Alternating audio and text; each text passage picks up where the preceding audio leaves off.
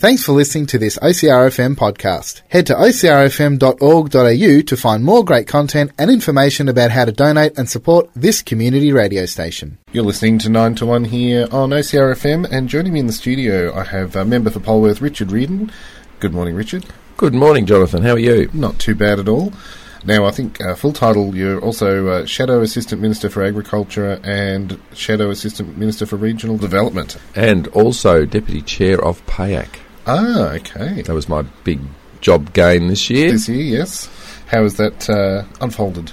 Look, that's a very interesting role. It's an appointment of a parliamentary committee, and it's essentially, to put in more understandable language, it's essentially the Public Accounts and Estimates Committee, which is like the audit and fiscal sort of review committee of Parliament. So it's for a relatively new member of Parliament, it's a very interesting process of interviewing and going through each department across the whole of government. So it's a great way to learn the ropes and to get a greater understanding of just the volume of responsibility that government has on a daily, weekly, monthly basis to and accounting for everything to get the state finished. Yeah, fantastic.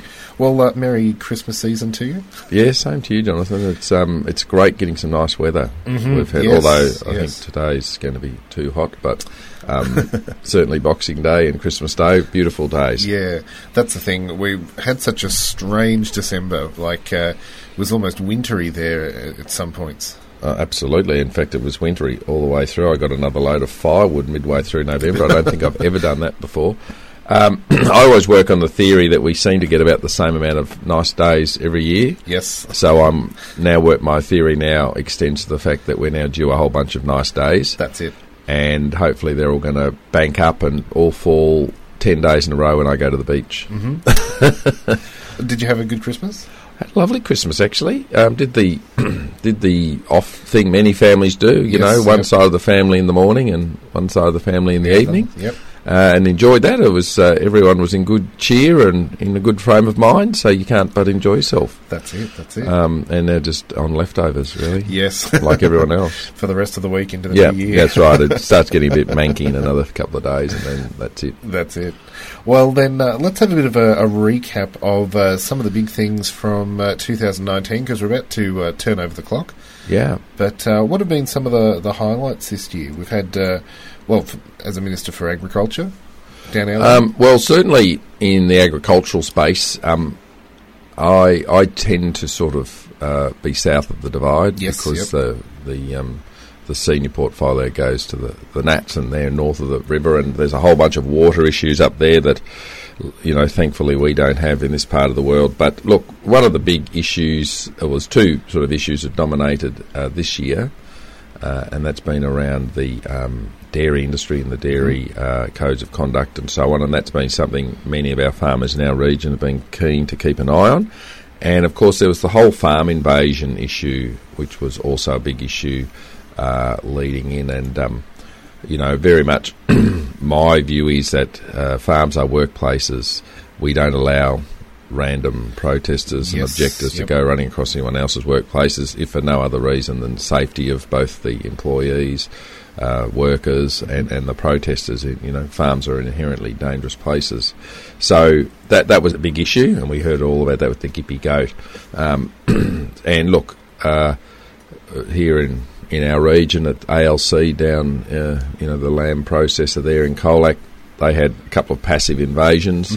I think they were ultimately pretty well managed by all concerned, but I guess they were sort of the two big agricultural issues to keep an eye on. Yes. Yep. And more broadly, an issue that's really coming to fore now that we're in the summer season is around roadside management. And there's a lot in our community wanting to do a better job of the way we manage our big wide roadsides here in many parts of southwest Victoria. And one of the better ideas has come through about sort of getting that bailed up and sending that north for farming communities that need hay. And look, that's quite a good idea, but there's a real conflict on about how you manage roadsides and who the roadsides are for. Are they for road safety? Are they for wildlife corridors? Are they for fire and windbreak? So all sorts of issues there that as a community we haven't got a lot of clarity around. But hopefully few discussions, we'll be able to sort that. Well, I think there's going to be a lot of discussions about that, particularly this year. On, there's always woe everywhere when it comes to farming, but in our part of the world, we've had by and large a very good season, improving dairy conditions, great crops in our region. Our dams are all full. We've had a very fortunate year compared to the bulk of Australia. Yep. And so that's got everyone into a happier frame of mind to have these conversations. But they are important issues for us to work through because as sure as night follows day, spring follows winter, and we'll have all these same conversations again next year. In 12 months, yeah. It's in light of the very good spring we've had, it's a particularly big problem this year, and particularly when we move into late January, February, March for fire danger. So we'll see what happens. And of course, this time of year, fire danger is at its peak. Yeah, absolutely. So whether you're south of Colac in the bush or north of Colac on the plains, there's just such a fuel load, and there are many out there that just don't believe we've been doing enough to manage that fuel load, whether it's private individuals not being able to take action or local CFA groups sort of prevented or hindered from doing what they've traditionally done. So let's hope we're not sitting here in 3 months' time having the conversation, why didn't we do more? So let's see what happens. Well, on to a more positive project, I guess, the opening of the Princess Highway. Yes, well, I think we've had a bit of a false opening. There was sort of a bit of publicity that it had opened. I think there's some more formal processes to happen yet. But look, it is great. Many of us in our community use that road all the time now. Modern cars with cruise control and active cruise control, which my car's got at the moment, which, the drive is just so much better. So for those who can remember the old two-lane, that trip to Winchelsea, I know I used to just would exhaust you. All the dips and weaves in the road, and you couldn't really overtake, and it wasn't safe, and there was always accidents. And now you've got this great non-stop road just whoosh through to Melbourne. That's it. It's a fantastic thing for this region. That's right. Really, hopefully, there are some that share a concern that it might take business away from town. But looking at local real estate and interest in Colac more generally through my office from industry and business looking to relocate, I think there might be a short-term bump as we all get excited and get to Geelong or Melbourne very quickly. But the converse is true, and it means that people can set up here and get down. So I think it will speak to a very, very different future and great opportunity for this region once it all settles in. Definitely when you see all the little local touristy spots popping up around this region, lots of kind of little eateries and things like that along even the Great Ocean Road as well. Yeah, and the fantastic news in the last month from Bulla, so one of Colac's oldest and biggest companies, has just made a massive commitment to promoting specifically Colac, and they're going to do all they can to make Colac the ice cream capital. And as far as that goes, I think it's one of the more exciting things you can promote a town about. In our region, whether it's down at Timboon, out at Birregurra, Illawarra, there are lots of niche ice cream makers. Yes. It would be good over time to sort of funnel them towards Colac and have an ice cream focus. Yes. I don't think there's many people on the face of the earth that don't like ice cream. And look, well done to Bulla. Yes, very, very excited about what that might look like over the coming years as that develops, and with their huge Murray Street frontage. I imagine there's lots of things they could do with that. Definitely to celebrate that history. Yeah, absolutely. And finally, I guess another big win for 2019 was to see a lot more water in our local lake here in Colac. Yeah, well, as many of your listeners will know, we've been advocating to have a sort of a more reliable and permanent source of water coming into our lake, but Mother Nature's looked after us a bit this year. I don't think we're going to get another full summer of being able to use the lake just yet, but I certainly have great optimism that it might sort of be on a bit of a recovery trajectory. The lakes now has more water in it than what it did, say, in 1983 and other times. And for those old enough can remember back to 83, when it was at this sort of level, it soon, by 86, it was flooding again. So it's important that people realise that it's very, very weather-dependent lake. Get the rain at the right time, the right spots, and it can make a big difference. So Fingers crossed there that it might solve itself the problem, but what's important, it will then give us more time to come up with a permanent solution. Yep.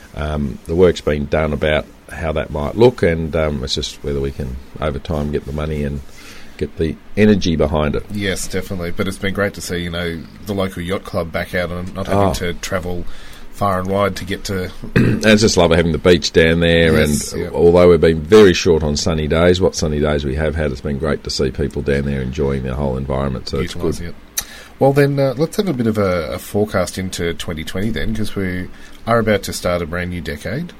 And yes. What sort of things do you see in the foreseeable future? Well, I think the challenges that we've got in this next 10 years, as we talked about, we've got the highway coming to Colac, which opens us up. Mm-hmm. We've still got our train service. There's a lot of agitation to get those extra lines. So I think the physical connections to our community, to the rest of the world, are better and getting better. Mm-hmm. And that's a big plus for a modern community.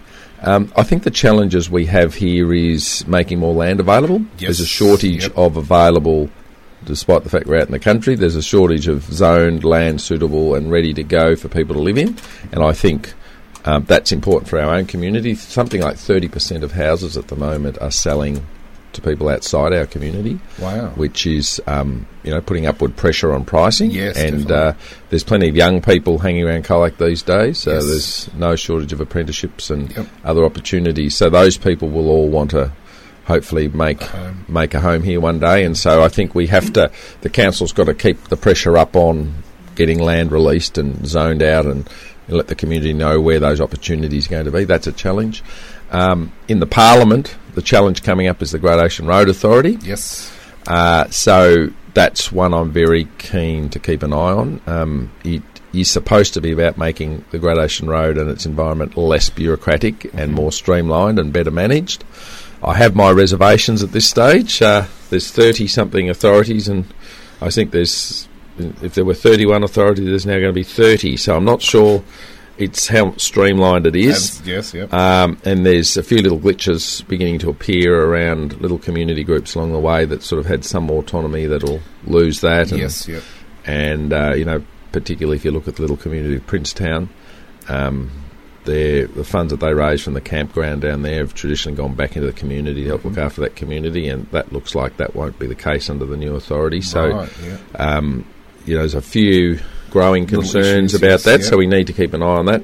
We don't want to actually make the situation worse than what it was. No, definitely not. So that's a big challenge for the region over the coming while, and of course the big issue that everyone's always knocking my door down about the road safety issues.